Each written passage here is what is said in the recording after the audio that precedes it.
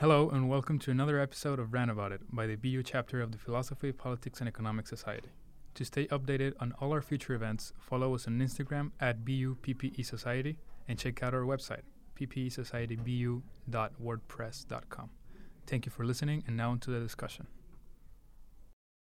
So, hi, today is our episode for the February Ran About It, and in this Ran About It, we landed on Democratic nominees and Brexit, and also authoritarianism and coronavirus. We combine these two. So, which one are we going to start first? So, also, by the way, I'm Zoe. Heriberto. I'm Thomas. Hi, I'm Case. Yeah, so the first topic we touched on was the Iowa caucus, like Democratic nominees, but more specifically, the Iowa caucus.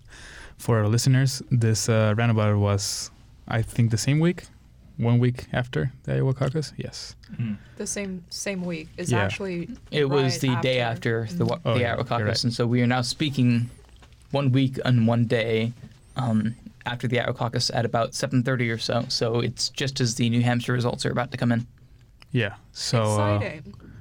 yeah, when we talked about it, we didn't even have the full results. We had like 60-something%, I think. Yeah.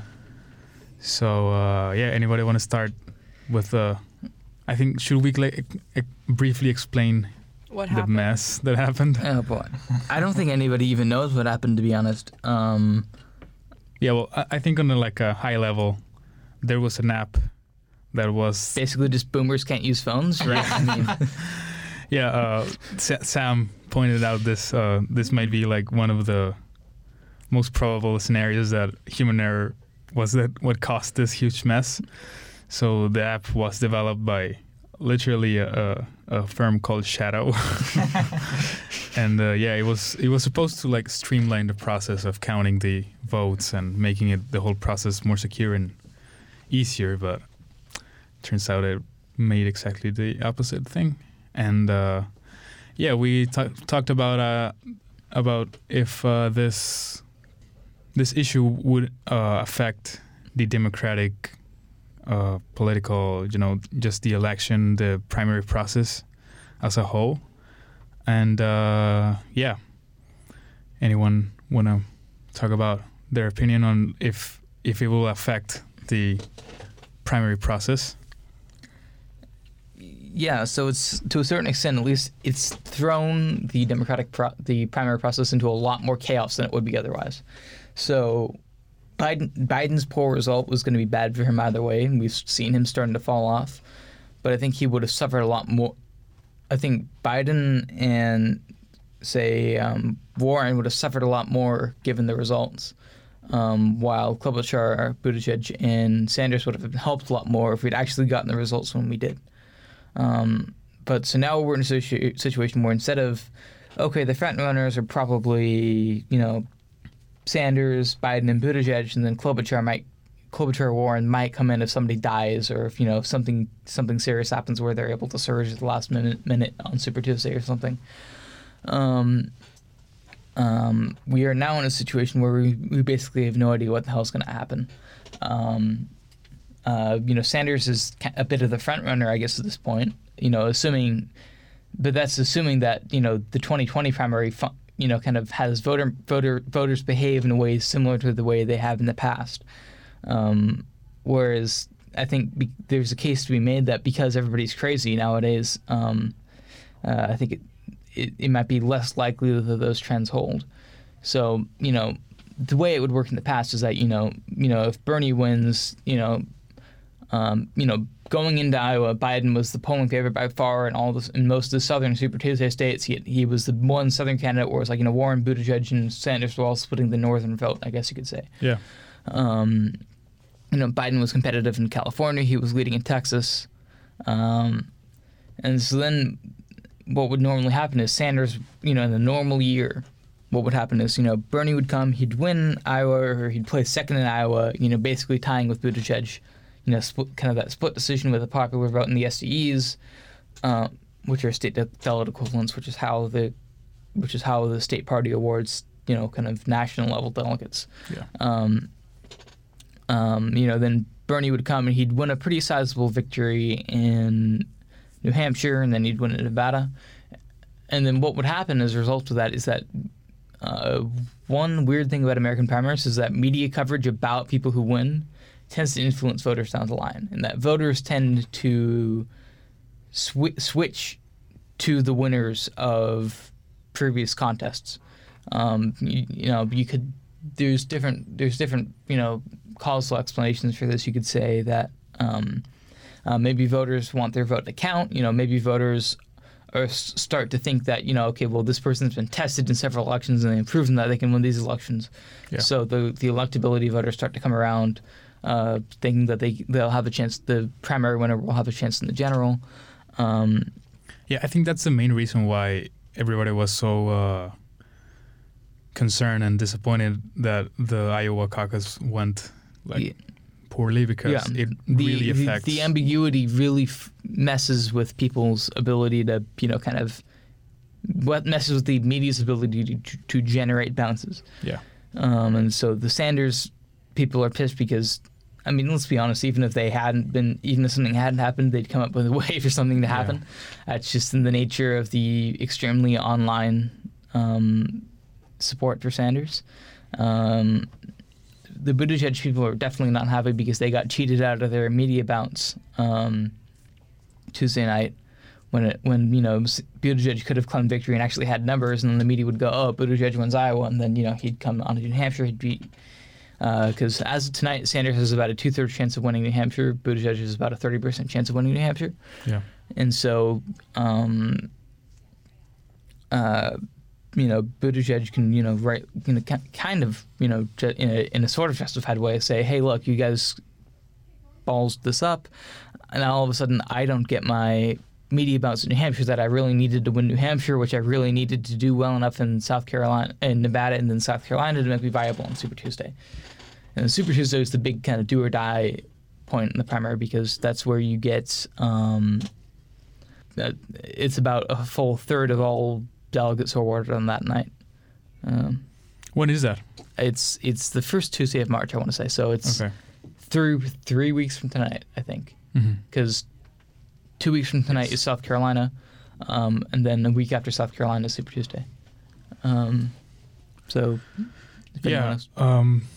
Moving past the Iowa process and just getting into Democratic nominees in general, we also discussed about this thing we've been seeing, and from my experience, I've been seeing it a lot and reading it a lot on articles and just different testimonies of Democrat voters.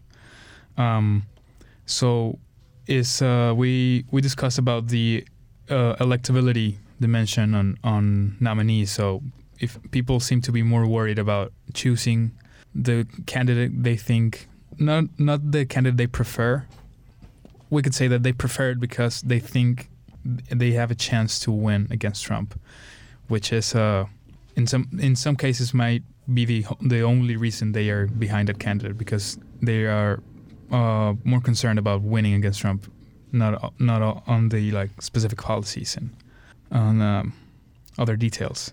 What do you guys think about electability? So there's two words at play. There's electability, and then there's electability. And for the listeners outside of the room, I am scare quoting that second one. The perfectly visual medium of podcasts. Yes. Thank you, Case. So the former is literally just who has the best chance of winning. Yep. I tend to lean very empirically into that question, which seems to indicate that Biden is probably, if your concern is literally just ability to beat Trump, and there's some more if you want to get more sophisticated in the electability thing, you could focus on, hey, look, it's not just about beating Trump, it's about turnout, right? So even if it's the case that all the potential Democratic nominees will beat Trump, if you beat Trump by 3 points versus beating Trump by 10 points, that might have some amount of difference down ballot. And if you really want to take back the Senate or something like that, you could try to make a case that it'll be more important to put up someone like Biden. And this is just me speaking off the cuff. This isn't these aren't my personal beliefs or anything. Yeah. But and then there's electability and scare quotes, which is what gets tossed around a lot. Yeah, I don't think people are actually like doing statistical studies to. Yeah, so I think the best encapsulation of this is the following. There's a lot of talk about sexism amongst voters in the nomination process, right? Yeah.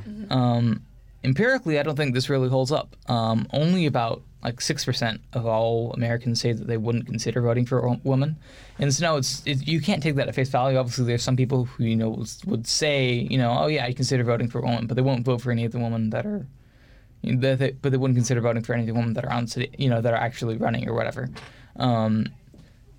That being said, though, I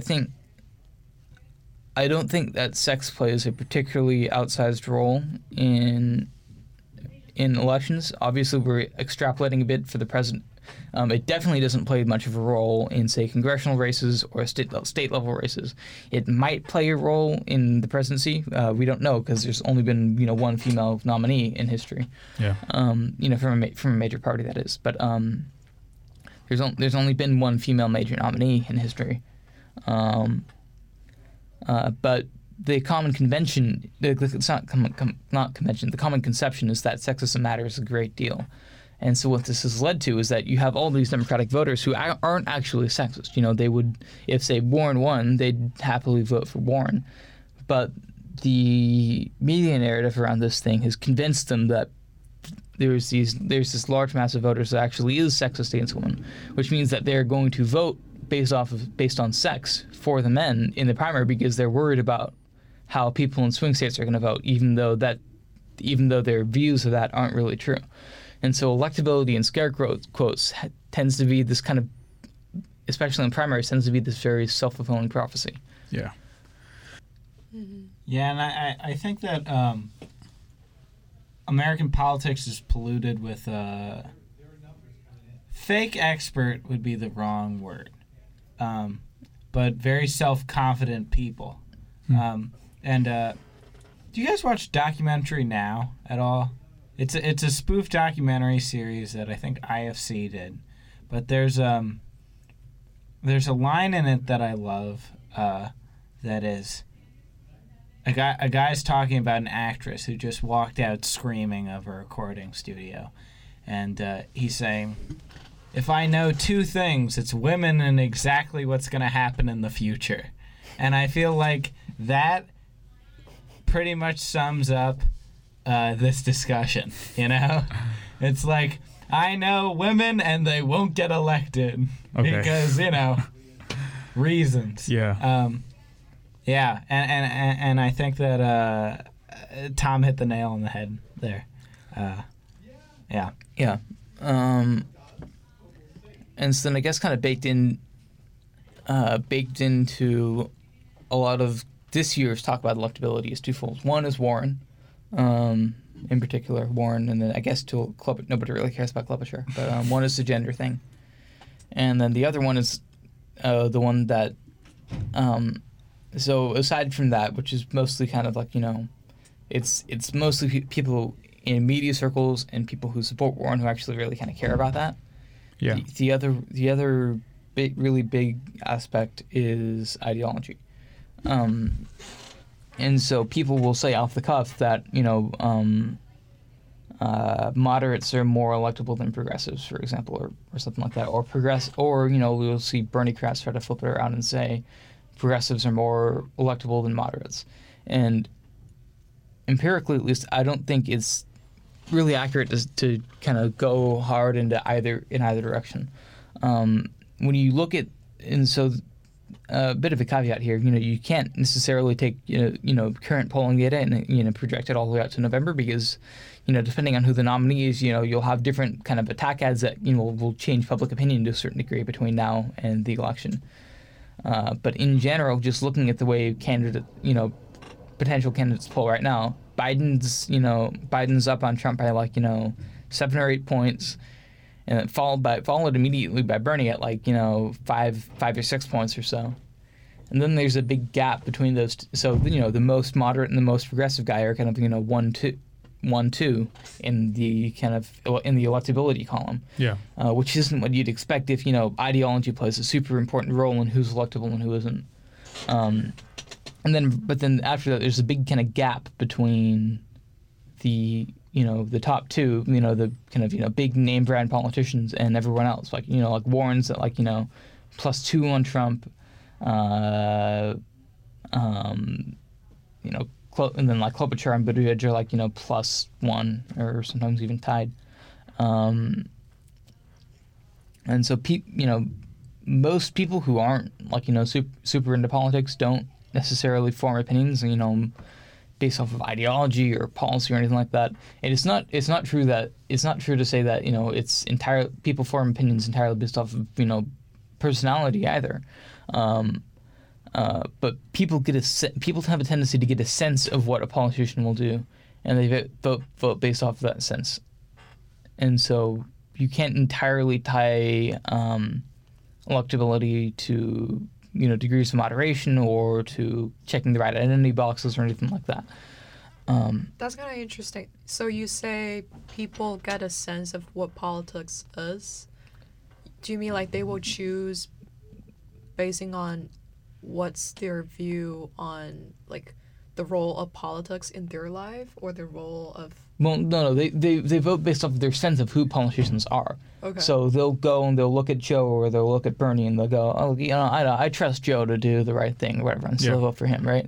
They'll do the same thing for Bernie, even though they have, there's a big gap, between them on policy issues. Mm-hmm. And so there are still people who will look at Bernie and go, he's too lefty for me, he bores me, but I would vote for Joe, right? So there are those people. Those people tend to be wealthier. They tend to be, kind of more engaged with the news. But I'd imagine that it's a phenomenon that exists throughout the political spectrum. But at the same time, there are a lot of people who don't vote strictly based off of just kind of where you fall on the left-right spectrum. There's a lot more nuance to it than that, which is why you have Biden, Bernie, kind of blowing Trump out of the water, and then everybody else in a slugging match with him, right? Which isn't what you'd expect if it was just the kind of McGovern's law, where the leftier your nominee is, the better you do, the worse you do. I mean, the more moderate your nominee is, the better you do. And it's not the reverse either. That progressives like to complain about, moderate nominating Clinton, nominating Gore, nominating Dukakis, as moderates, and then losing to the Republican nominee. There is no clear cut, moderates are more electable or progressives are more electable. The issue varies from politician to politician, and so you could reasonably back Biden or Sanders saying, hey, look, of the two, of the kind of various categories of Democrat. This is my favorite category, and of the people in this category, either Bernie or Biden are the most electable, of that category. Yeah. But you can't just say Amy Klobuchar will be more electable than Bernie Sanders, because that doesn't hold up to scrutiny. And you can't say that Elizabeth Warren will be more electable than Joe Biden, because that doesn't hold up to scrutiny. Yeah, it's really interesting how I guess it's representative of the unambiguity we're talking about, that the electability argument can be used for both Biden and Bernie. So yeah, that's why I was really interested, and that's why I brought it up in the discussion. Mm-hmm. So let's move on to next topic, because we can maybe talk about the results of New Hampshire primary before we stop recording. Yeah. Yeah, so the next one is Brexit, and we didn't really spend a lot of time on that one, right? Yeah, so Brexit officially happened, and they took the flag down from the EU headquarters and everything. So just so that you know, we had a air quotes. Yeah, again, air well. quotes. Yeah, of course. Because, we didn't really discuss it that much, but I think the most important detail that hasn't been resolved yet, and then that's why I threw the air quotes, is because the trade agreements and the trade conditions haven't been really figured out between the EU and the UK, and that's kind of what that's the most, I'd say, the most urgent issue that should be resolved, and that could have either really positive or really negative effects on the UK and the UK's economy. I remember that wasn't the discussion said that they had time to figure it out and they didn't. So we'll see what happens. I think they have by the end of this year to come to an agreement. Yeah.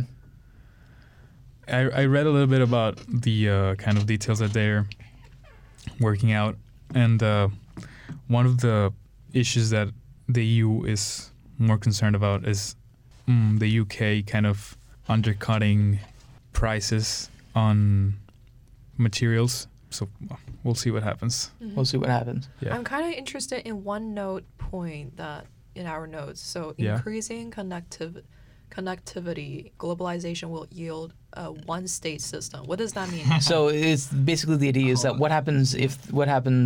So the question. So there's. I was the one who introduced it as a bit of a goading question. Okay.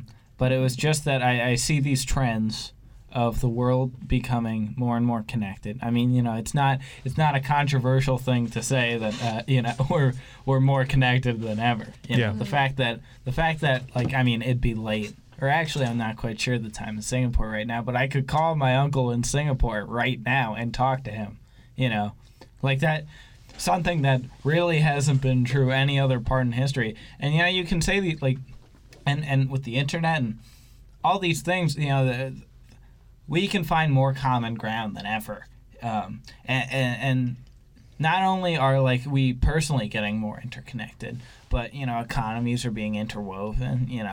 We see things on a personal and economic scale, and on a national scale, getting more and more entwined with each other. And so I can't far off into the future, I don't think it would be unreasonable to think of a consolidation of power, or at least a unilateral disbursement of power. A totally globalized world. And is this really is Brexit just a hiccup in that the because diffusement of political it's exactly power? the opposite thing. Yeah, exactly. But it's will this even matter in the scope of thing? And is it there was a thing that someone was talking to me about last semester. I mentioned something on Brexit, and they said, you know what? I'm for Brexit because I'm for liberty. And I was wondering, Wow. yeah, I know. I was like, I wonder, because does that consolidation, and again, it's very much in this anarchistics is the wrong word, but it's just a bit of a decentralized global power. Is that really infringing upon liberty?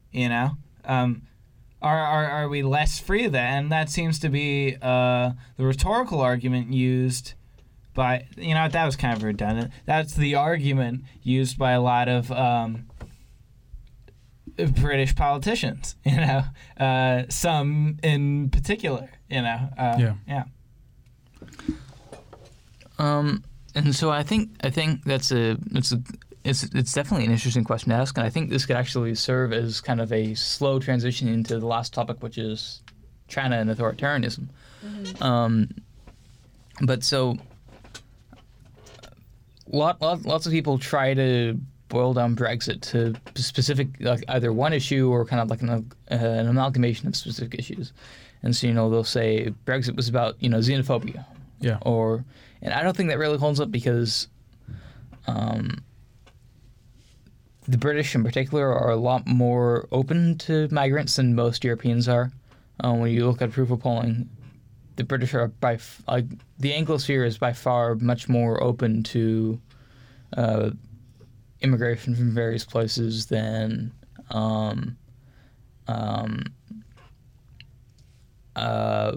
say France would be, right? And even in Britain, where there is even when there is some sort of nativism, it's not necessary. It doesn't necessarily go in the way you would think is like the way like Americans think about race, for example. Like there's a lot of people who are more willing to accept, say, Pakistani or Indian immigrants than they would Polish immigrants. That it has to do with this kind of very kind of ethereal nature of British culture and whatnot. And just a quick point I wanted to make before you continued. But I think it still was like a main point done by the politicians that were for Brexit. This whole like migrants are taking our jobs thing. I think from an outside perspective, it seemed like that was one of the main issues that they were trying to fix. Well, so let me put it this way: there were complaints about migration, right? Yeah. There were complaints about the EU regulation of businesses. Like there was this infamous documentary made by the Leave campaign called Brexit the Movie or something like that. That really pissed a bunch of Remainers off, and they were all calling it fake news because they were factual inaccuracies in it and whatever. Basically, just complaining about all these regulations that the EU passes and kind of imposes on the British. But at the end of the day, I don't necessarily think it's the case that British citizens are really concerned with how many different ways you're legally allowed to make a pillow, right? Or banana size or whatever. And no, that's not a euphemism, but literal regulations on the size and shape of bananas. But okay. Thank you for clarifying. I don't think that's actually a pressing concern. I think it's used as evidence of a problem, and that concern is British sovereignty. Mm-hmm. I don't think you can necessarily just boil down. I don't think you can necessarily boil down a lot of politics to just, okay, this is how we get better policies, therefore this is the way to go, right?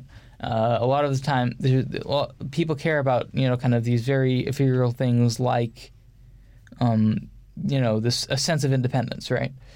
Like the national narrative of Britain is as being somehow different from the rest of Europe, right? Be it through their kind of colonial history or the fact that they're on the UN Security Council, or whatever reason you want to pick, right? You have to admit at the very least that there is something special. You could say it's good, you could say that's bad, but there's something special about the UK in comparison to the rest of Europe. Yeah, I mean you can compare just different economic indicators, and to some degree the UK is doing better than some other European countries. I mean, it's not even necessarily just economic, and it's not necessarily just like racial either or anything or ethnic either. I think a lot of it deals with this kind of very loose thing that you might call national ethos or something like that, right? Like the Anglo-American legal system is vastly is extremely distinct Mm-hmm. from the rest of the Western world, right? With civil law, right? Like law in Mexico is going to be a lot more similar to law in France than the law in France is going to be to the law in Britain, and that's because there's a history of there's a history going back almost 2.5 centuries of European integration. Kind of started. I'm probably if there were a historian in the room, they'd probably kick my ass for some simplifying things. But roughly started. We'll give you a pass. Yeah, roughly started with the French Revolution, and kind of the institution of the Napoleonic Code and all these in the continental system, and all these kinds of things that Britain was never a part of, and so I think. I think this whole kind of national ethos of splendid isolation is something that's in a certain way unique to Britain, and why Brexit was always a lot more likely than, say, Italy leaving over currency issues, or Greece leaving over fiscal issues, or Poland leaving over cultural issues, or whatever, right? I think the UK has always even the EU had to give them a bunch of carve-outs to stay in the EU in the first place during the when it was kind of ramping up in the 90s in the first place, and it's always been this very unpopular thing in Britain, even among the people who like it for fiscal reasons, and it's definitely the EU is definitely fiscally beneficial to the UK, but there's more to politics than just GDP. Mm-hmm. And so I think maybe to use that as a springboard for a bit into our discussion on China. If Zoe, or I guess Zoe wasn't there, but if you or Case wants to kind of kick things off for this, I think that might be a good idea. Yeah, so we moved from Brexit to authoritarianism. Turns out when you talk about the consolidation of power, authoritarianism comes up pretty quickly after. Yeah. So the first point that was made was about the coronavirus and how China. Well, the example of the hospital that was built in 10 days was brought up, and our members mentioned that. Well, her opinion was that this couldn't happen in another regime. So this was only possible in an authoritarian government. And we started discussing about whether this was a good thing or a bad thing, or what was it representative of how an authoritarian regime could be more efficient, and if this efficiency is it a fair trade-off between some other regimes, the democratic regimes. So it's really interesting. So first of all, I was thinking about this on my way back from New Hampshire. So I don't know how many people know about this, but China itself is actually a different kind of democracy. Mm-hmm. It claims itself as the negotiated democracy, which is led by the Chinese Communist Party, and a negotiation among different parties, which is like there were different parties in China. It's just that it's led by a Chinese Communist Party. So it's like it is a democracy, but it's a negotiated kind of thing. So could you explain to us the difference between, let's say, the Republican democracy that we have here and a negotiated democracy of China? Yeah, so like it was, for my understanding, it would be more like, so if I were at home, I can vote too. I can vote to choose the candidate, but it's not like the candidate for the president, but it's for like the candidate for the representative of my area. And then they would, so like we know the democracy we're talking about right now after a certain point is all about the people's representative, that kind of system. For Chinese regime right now is really about like, so the individual can vote for your representative, and the representative of the area vote for the representative of a bigger area, and then this representative vote for maybe the representative of the whole province or the whole city, and then you go way up. So like a lot of the decisions are made so all the policies is kind of similar to what we are in the U.S. Like you have all the Senate and representative in each district. You brought up in like a policy, but at the same at the time. So just out of curiosity, who are the legislators? So you're voting for someone in your, I don't know, like, and forgive me for not knowing the district designations of China, but it's like, you know, your neighborhood, and then your town, and then your town person votes for your county person, your county person votes for your city person votes for your state person, and then, you know, so which of those people is making the law? Like, are those people, and I'm sure, are all the town people with each other, or are you just voting on like one person who's voting on someone who's gonna make the law, who's voting on someone who's gonna make the law? I feel it's kind of the latter case. If I were to vote, then I vote someone who's going to vote someone who's going to make the law, and they are going to vote for someone who's going to make the law. So at what level are the people actually making the law? So there's like it's called the Committee of People's Representative, and it kind of happens it each year, and when it holds it, there's like a lot of activities going on. It's part of, I actually really have a lot of things to rant about coronavirus at the moment in the administration, but yeah, so there are different levels of the committee. There are the committee at the local level, there are the committee at the province level, there are the committee at the national level. So if it's a national law, the national level is the legislators, and that is the committee of the national level. If it is the local law, then local people. Yeah. So is the local committee just essentially like an elected, it's that local committee are just people who we've designated to cast their ballot? Kind of. But right now I'm not exactly sure, but I think that's how it works. Because for me, I can only, if I'm not like a representative or anything, I can only vote for my representative of the area. Mm-hmm. And the thing about that part is that like no one really, although you have the right to vote for those representative, you know nothing about them. Or like people, I don't know, I feel like people do not care that much. So you're not voting for the person, you're voting for the party? Not really. There are no Who determines eligibility for office? I think, I mean, like, as long as you are an adult, you do not have any crime convictions or anything, you are eligible to be a representative. So who do you have to run, or is it just you can run. But people who do are not the run. people winning, you know?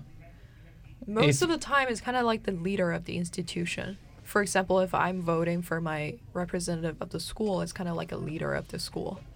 You can also choose not to vote the leader of the school, but choose to vote for my classmate, but they are not going to have enough vote. So really it's just like, if you're the mayor of a town, the mayor is probably more often than not going to be elected the representative as well. Very likely, I feel. But And that's, so, oh, sorry. I was thinking like for a lot of other area, for example, like very far away area, maybe there is like one person. So say like people vote for you because you do more things for people, and you have more like you are more well known, that people kind of recognize you. You have the recognition of your fellows, so that's why people vote for you. So if you are the mayor of the city, and no one else has done anything like super significant, then very likely people say, oh, I know him, they vote for him. But at the same time, it's like I participated one time, only participated once, when I was still in college in Beijing. People didn't really take it very seriously, like my classmates and stuff. Go ahead. I'm just wondering, is there like there's no campaign, it's just one day they're like, all right, guys, time to vote, and then you... For me, it feels like that. It felt like that. But at the same time, like our head teacher, he was saying, like, you can, like, all those information is already out there. Like, it's displayed somewhere on the board. You can go look at it. But no one really go look at it. Yeah. What do you think that is? I mean, well, Like, why? maybe, yeah, just briefly before you get into, because you mentioned that you wanted to get into more of the coronavirus Oh, okay. issues. Before we do that, I kind of had some stuff to ask, but do continue with your. Yeah, I just wanted to ask that. Why do you think there's that level of disinterest in? I feel there are a lot. I kept thinking about this because it's like, so first of all, a lot of people do not know we can vote. I don't know how often do you hear Chinese people talk about it. No one really talks about it. And then at the same time, I was thinking, is there like a lack of confidence in their vote? Is like they feel even if I vote, what it's going to do with my life, it doesn't really directly impact me or anything. So Hold on. I hate to interrupt, but I just got really breaking news. What happened? That Yang announced he's suspending his campaign. Oh yeah. Sorry. My condolences. Case. If for the gives us listeners at this home. while wearing a math, literally just wearing a math hat. Anyway, sorry. Continue. I apologize. That was very breaking. yeah. Damn. So, do you think this? I mean, I think in every system and in every, well, in most countries, I'd say, there's a certain level of this feeling that maybe voting won't make an impact, and people don't exercise their civic duties with that excuse. But do you think? Yeah, I kind of feel I know where you're getting at. Like, is there a difference between those kind of thing? I think there's a difference between if I run into like an American citizen on the street and I ask them like, oh, did you vote or anything like that? They feel maybe, but at one point in their life they voted, and they really believe their vote is going to work. Okay. For their belief, like. But then there's like a change. They realize, oh, politics is not what they thought to be. Yeah. But then they feel, oh, why should I vote? That's their kind of transition. But it's not the same for like a Chinese citizen. Do you to think feel the it's same way. like? There's no one like I don't know anyone who's like, oh, I'm going to vote. It's going to make. Okay, so you things think it's happen or anything. like it's worse in China, so people like might go their whole lives without voting and without I wouldn't getting make really involved. I wouldn't make a value judgment on this as saying, oh, this is worse. But I would Okay. definitely say. I mean, by worse I meant that more prevalent, and maybe they stay thinking that way instead of, like you mentioned, like changing their mind at some point or. I feel like people, it's a cultural kind of stuff. We also like spend a little time before we record this episode talking about elite measurement or something. Like, Yeah. It's for Chinese, like people in China, they view politics very differently in a way. And also it's kind of like, there's a lot of cultural reasons behind that. Like it feels politics maybe only the really elitist people do that. Okay. And there's like a tradition of people who study the most, or the really scholarly person will become the like legislator, or just the person who governs the country instead of the emperor.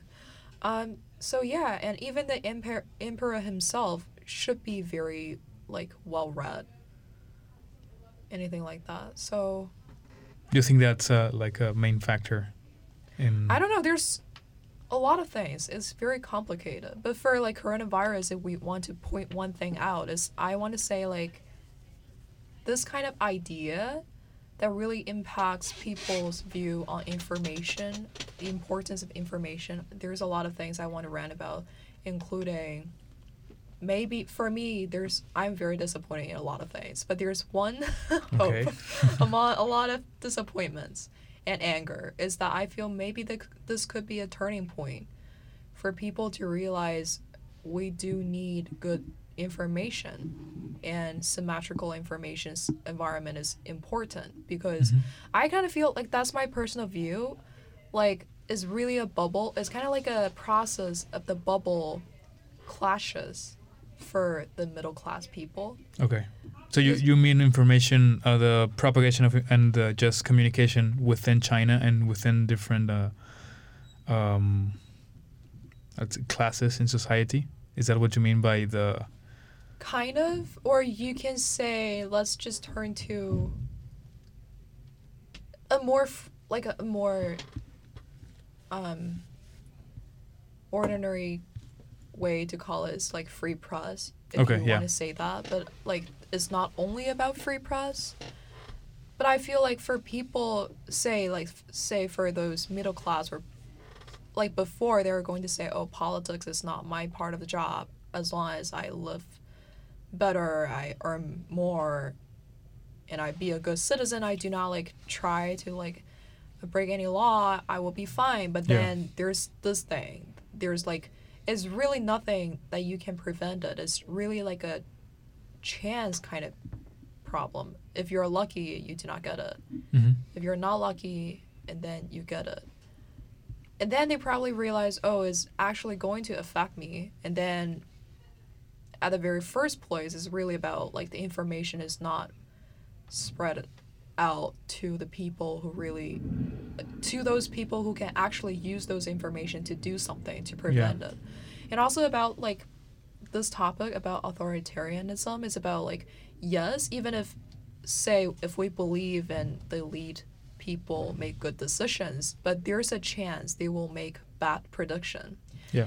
And if you do not like spread those information to the people who could have helped, then you're going to shoulder all those risks yourself. If you spread the information at least to those, say, like medical people, they can shoulder part of the responsibility or part of the risk with you.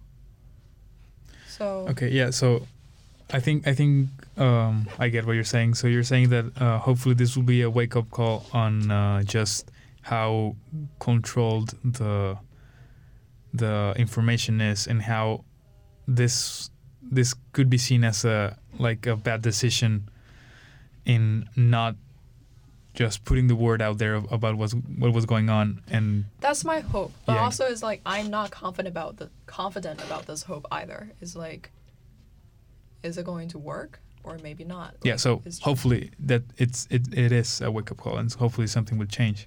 So that's why like people are so angry about like, I don't know if you guys heard about it or not, but there was a doctor who tried to who died of coronavirus. Yeah. And he tried to warn people. Oh, yeah, he was hey, the whistleblower, right? yeah, like people call him whistleblower, but at the same time, he's just one of the very normal people, ordinary people who try to say, oh, it's coming. So like, just make sure that like take caution so that you do not get it. Yeah. It's something like really like the normal people like you and me would do. It's not something like a very heroic, what's the word? Like a act of hero? No, not really. Okay. So people are really angry about that, and also because I mean, I guess people are calling him a whistleblower because They at s- first they kind of suppressed the urgency Yes. of the But I epidemic. feel like the anger really was here. It was because people see themselves on him as well, because he's just like a regular, ordinary people, like Mhm. everyone else, and they feel the fear and all the kind of pressure about, so it's kind of like they suddenly feel, I ran into a friend that day after seeing the news, and he was crying the whole day. He was Oh, like, yeah. oh wow, Mhm. I haven't really seen something like this. I didn't have like memory of SARS, I didn't have memory of blah blah blah, but I just feel kind of guilty of not knowing anything about social issues or anything. So I was like, oh, maybe like that is for some people, although it's not going to change a lot of people, but maybe for some people it is kind of like a turning point. Mhm. But that's like a not very confident hope among Yeah. all those things. And people, also see some of my friends calling that, oh, like those Western media are not doing justice on reporting coronavirus because they are calling like criticisms to the regime in China. They are saying, oh, like you're not really calling criticism to the other countries when they run into something similar to that. Mhm. They are saying, oh, this is part of the reason you are being racist or like you are being biased. I feel the comment, I feel their point, I see their point, but it's like at the same time, I feel like a lot of things can only happen because of the regime itself. If it's a different kind of way of seeing this, how to manage it, a different way to manage the whole information and stuff, is not going to be like that in some way. Yeah, I think one point that a member made in the discussion was, and I think I wrote it literal as I could. It was that the more centralized the power is, the kind of impactful the damage can be of a bad decision. I believe the member that made that might have been me. I used the historical example of okay. not Jews in Nazi-occupied Poland and France. Oh yeah. Yeah. So, Yeah, I thought it was the one that was sitting besides the wheel, but yeah, I may be wrong. no, go on. Sorry, I know exactly the point you're talking about. Yeah. Sorry, I can't see the screen. Wait, I see a point in the note here. It says centralization of power can lead to significant more meaningful harm. Is that Yeah, the that's one what I you were meant. talking about? Yeah. Okay. So what does that mean? I actually highlighted. What is significant more meaningful harm?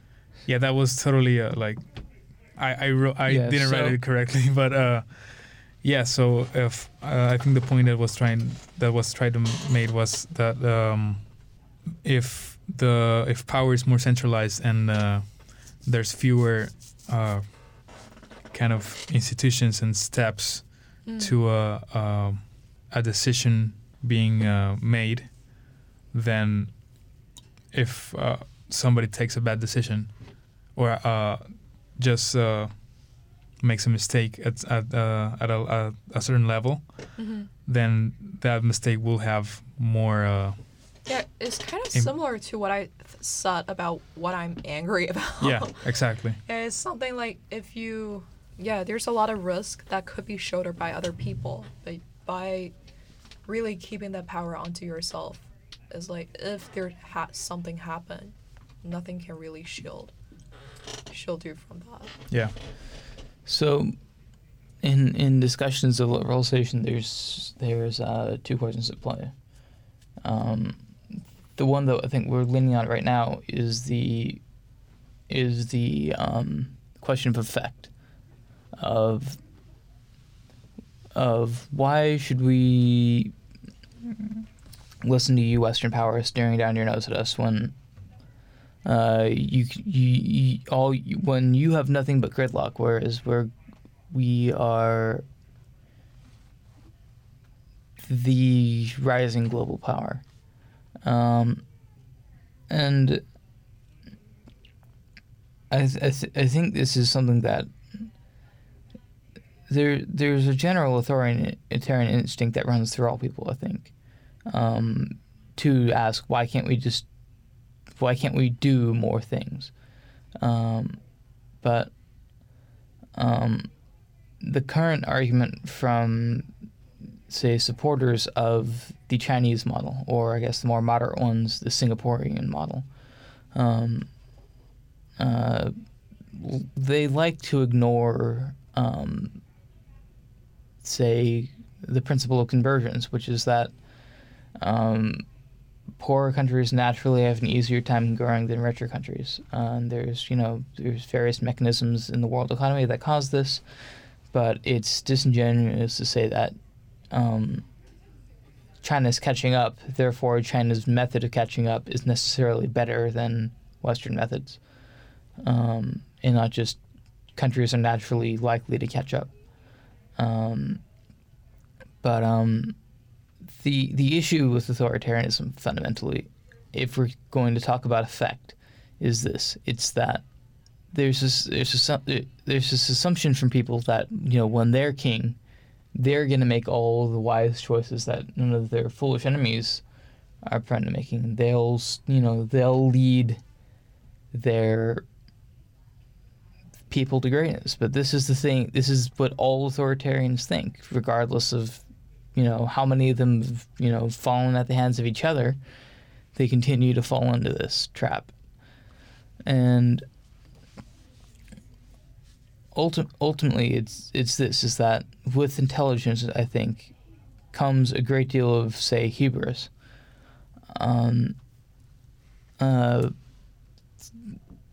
The unwashed masses, that authoritarians like to degrade for their, supposedly, insufficient abilities to make political decisions.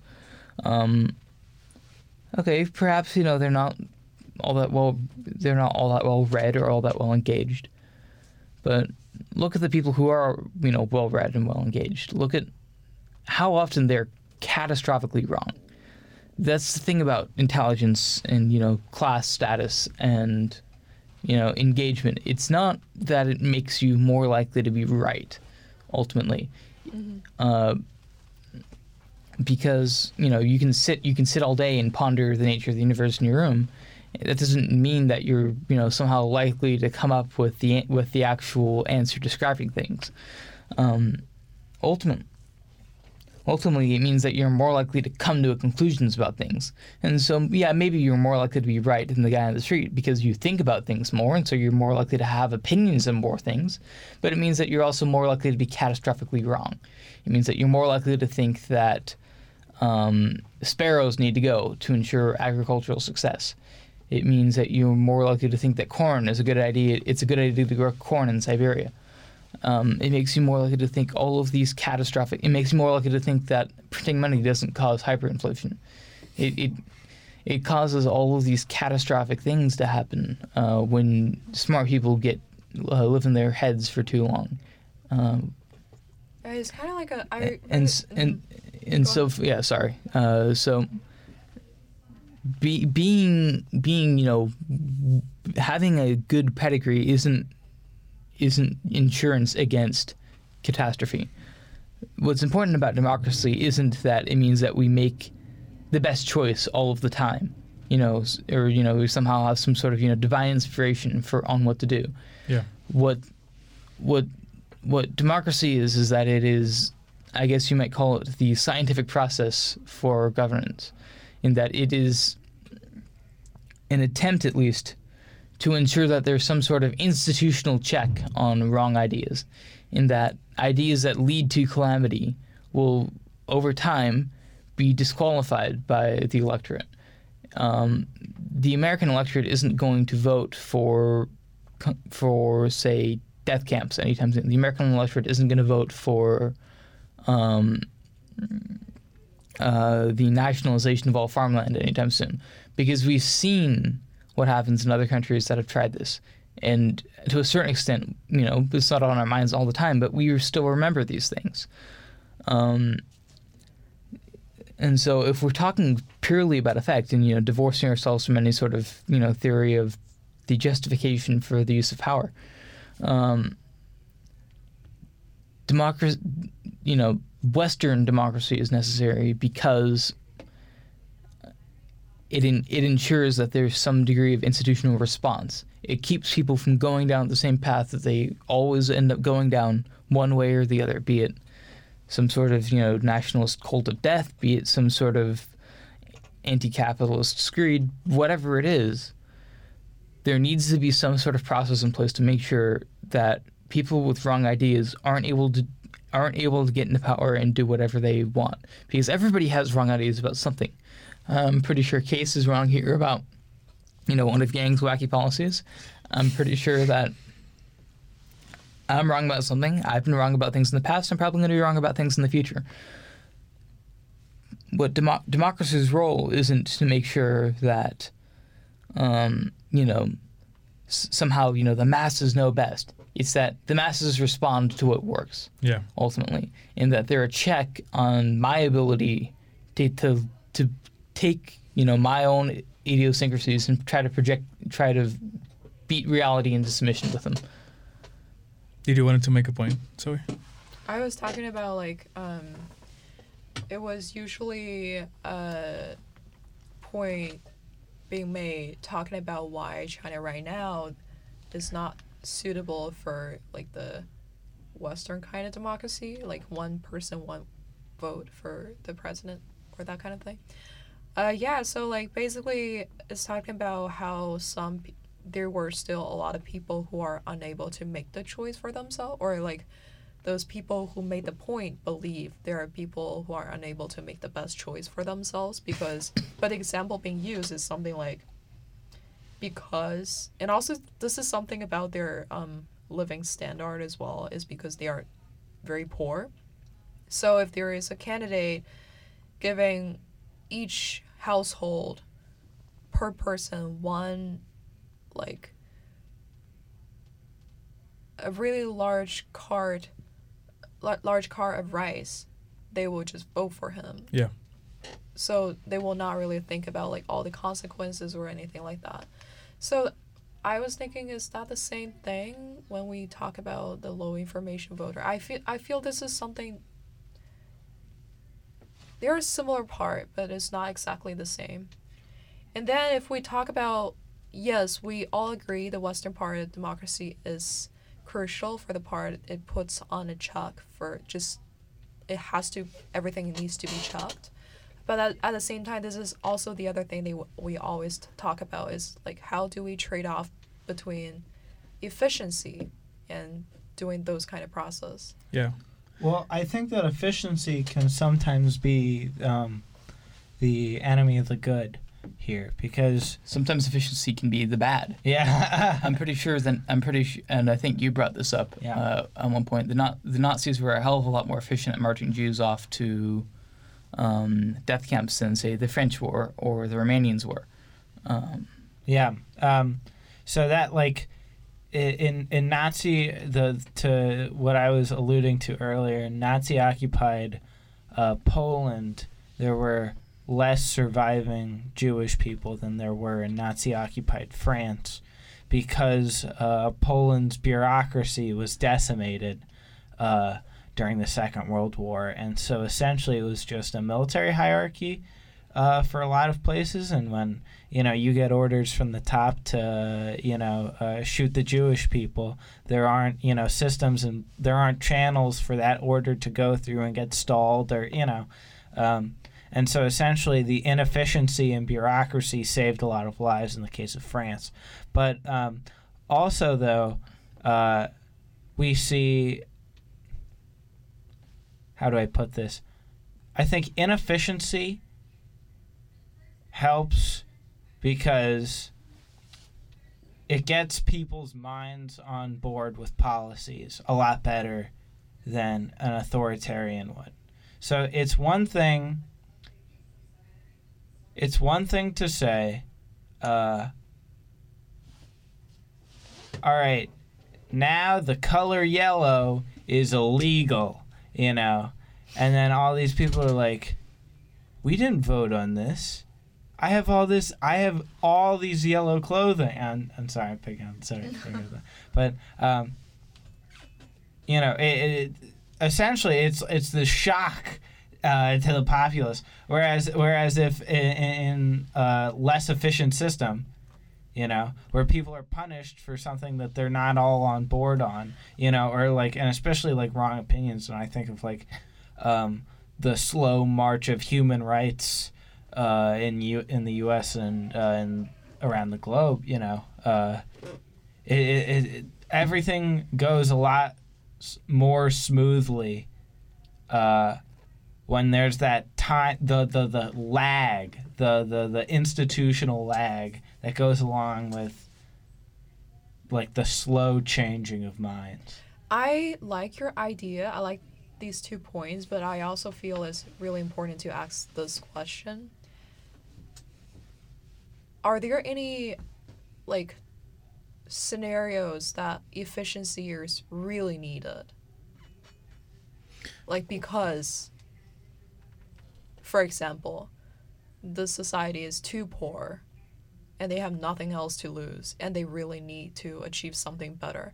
And when we are talking about people can make really bad decisions aiming for efficiency, we are kind of already in a stage. The worst case scenario, yeah.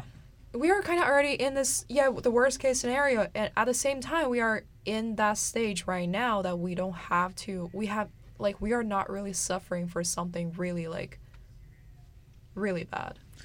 Yeah, when you said when is inefficiency really needed, the poverty is what the first thing that came to mind. So it's like, I know, I really like the points that we talk about, and I agree with that, but also I feel it's really important to say at certain stage, and for example, like maybe North Korea right now, they are so poor that they really need the kind of efficiency maybe to, first of all, become okay, like their life become okay, and then to have like the kind of democracy going on to say we do not make the bad decision. Well, I mean, if anything, I think that North Korea is just a case example of that kind of authoritarian power going wrong. You know, because it's like North Korea as a modern state has never had that kind of democracy. They've only been under an authoritarian rule, and like a total authoritarian rule. You know? Okay, then North Korea is a bad example. I was trying to pick on somewhere that's really like poor. Like I can see your point. So if we're talking shitholes, because I think that's what we're talking about here. Generally speaking, what happens is that these places suck because the people in charge are insane and power hungry, in that they're doing their best to not consciously, but you know, they're because they're insane. Their desires are basically the best shot that country has for remaining a poor, impoverished shithole for all eternity. I'm not certain how much you two would be familiar with this, but there was this kind of cultural trope in Iraq in the 80s about, in like the entire Anglosphere really, about trying to solve like child hunger and whatnot in Ethiopia. Like there are like all these like charity songs written about it and whatnot. The reason Ethiopia wasn't having famines because of simply because they were dirt poor. Ethiopia was having famines because the government was so objectively awful at doing its job and so untethered from the will of the people that it just continued to exacerbate things. All famines in the world nowadays are essentially man-made. They're the result of government policy gone wrong. And I suspect that in the future we will get to the point where a lot of other disasters are of a comparable nature. I see your point, and I can actually have a lot of examples in my head as well. But at the same time, I want to ask this question. So, first of all, we agree that maybe not having those kind of system, because it's like a really bad management system, lead to those, like, say, famine or poverty. How do you solve the problem?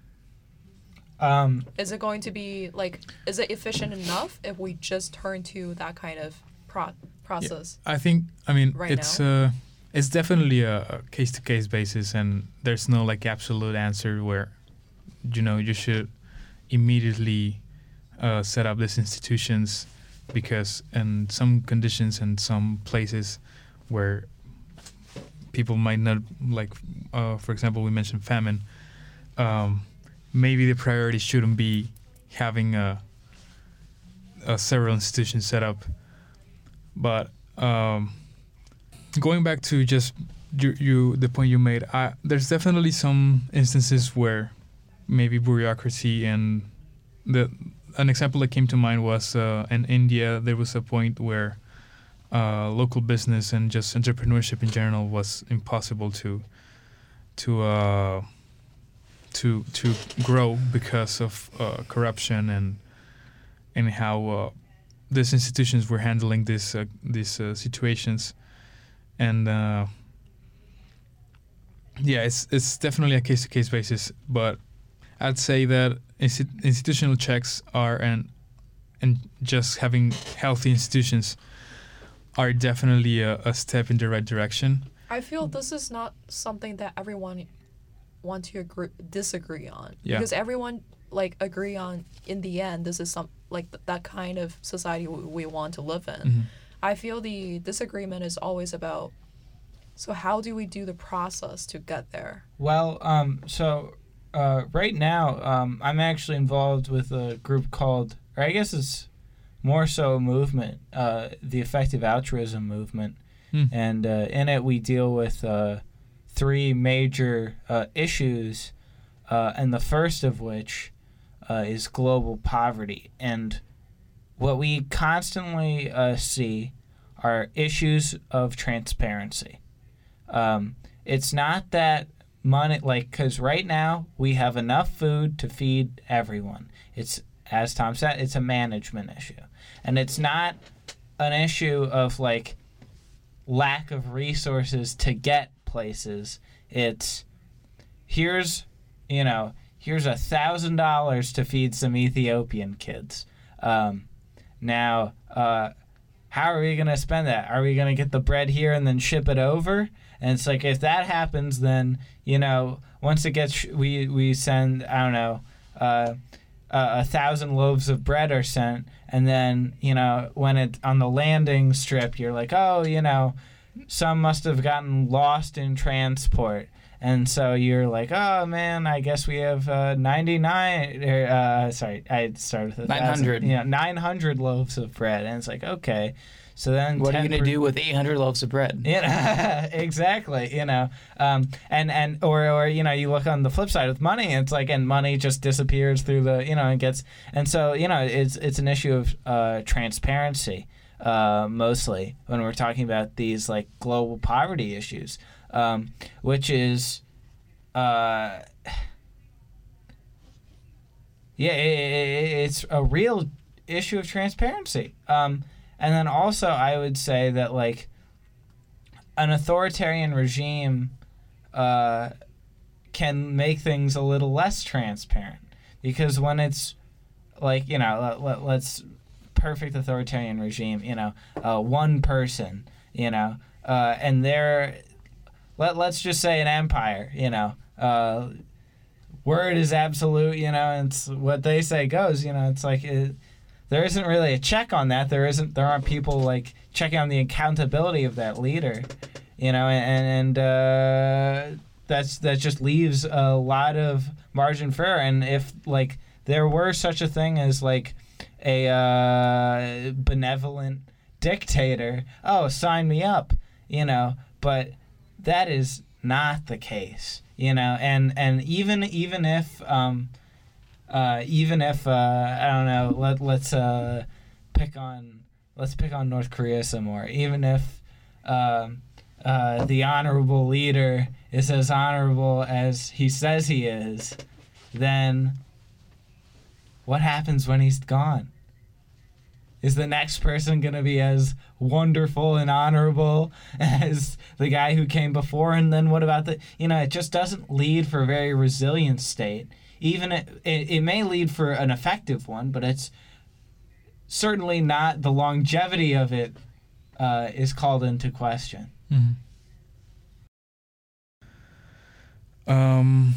So, yeah, do we want to... Look at the result? Is the result out? So last I checked, it was about 60%. Poor Yang. Oh, I'm sorry to hear that. Yeah. So 21% reporting. Sanders is at 28.1%. Buttigieg is at 23.1%. Klobuchar is at 19.5%. Warren is at 11.1%. Biden is at 8.0%. Ouch. Oh, sorry for that sloppy transition, but we're now discussing the results of the New Hampshire. Yeah, we've got a bit of a time crunch on our hands. So. Yeah. Yeah. And then, so what was the percentage? The total percentage? So Sanders 28.1%. Buttigieg 23.1%. 28 and 23? Yeah. Still close. Close, but I suspect that Sanders has a greater than 50% chance of winning New Hampshire. Though Buttigieg might get if he improves just a bit, like to say like 24 or something like that. If rural areas start coming in later or something, then he may very well get a bump. He'll be the opposition to Sanders. Maybe that'll hurt Biden. It'll hurt Klobuchar. The Klobuchar is overperforming. She's at like 19 or whatever, which is way better than we thought she would do.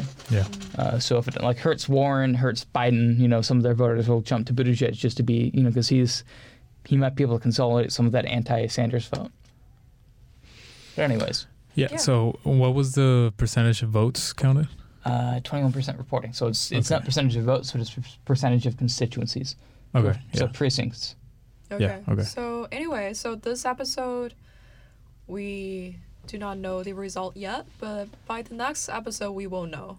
And the next episode is We'll- probably we'll- after Super Tuesday. It'll probably be after spring break, so we will almost certainly know the full basically who's going. We will unless it gets into a two-way slugging match between Sanders and the moderate opposition. Yeah.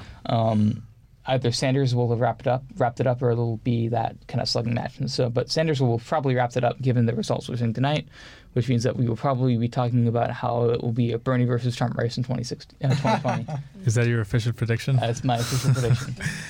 Yeah, that's scary. My In a official month, prediction we'll know is in a that all month. the candidates will be like, "Oh no, Andrew Yang was so great," and then they'll secede, or they'll drop Well, out and then give it Give to them him. their Drop out votes. or secede, because those are two very different things. Yeah. Okay. Yeah. But anyway, Thank you for listening, we everybody. will keep observing. I will keep observing for coronavirus as well, and hopefully for the next episode there will not be an issue anymore. Hopefully, We'll see. none of us will get coronavirus by Yes. next So episode. let's hope we're not dead. Yeah. All right. Okay. Goodbye.